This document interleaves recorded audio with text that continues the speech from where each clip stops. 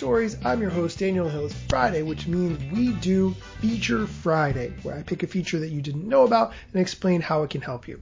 Let's talk about how to filter inappropriate comments. If you have a large amount of users, guaranteed you are going to get some mean comments. Instagram lets users filter out inappropriate comments by using customizable keywords.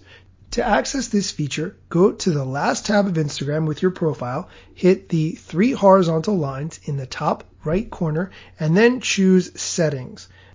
From the Settings menu, select Privacy, then Comments, and here you have a variety of options. You can allow comments from everyone or block comments from certain people. Any new comments from people you block won't be visible to anyone else but them, so they won't know they're blocked. That's pretty cool. And you can go to manual filter there at the bottom where you can enter certain words separated by commas.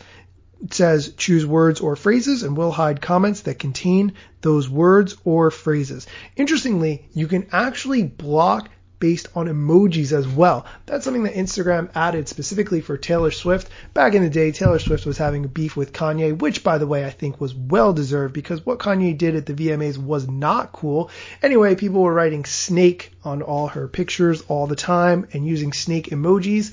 So what did they do?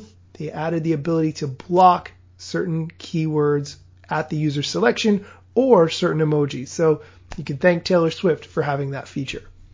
By the way, that little story comes from No Filter, the inside story of Instagram, which is a great book if you haven't read it. Again, the title is No Filter, the inside story of Instagram.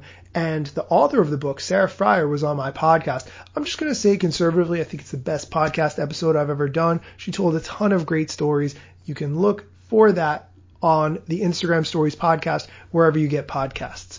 Now, we have time for one more tip. Let's get into another feature.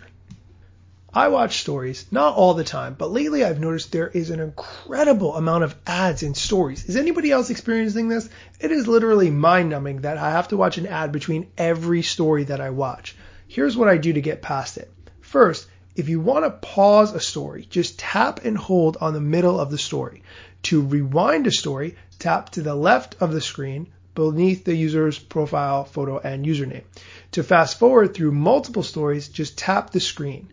To skip an entire story from one particular person and go on to the next person, swipe left.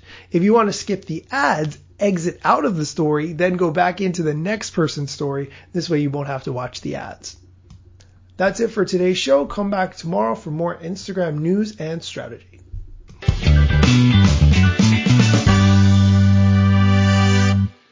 I'm going to legit just tell you that I think I have a TikTok watching problem. Before, I went out to take the garbage out, and I realized to take the garbage out, I have to just move the car so I could get the garbage can past it. And then when I sat in the car, I watched TikToks for like a solid 5 minutes, and I felt like, is this what hiding an addiction from your spouse feels like? I am pretty sure that I have reached that point.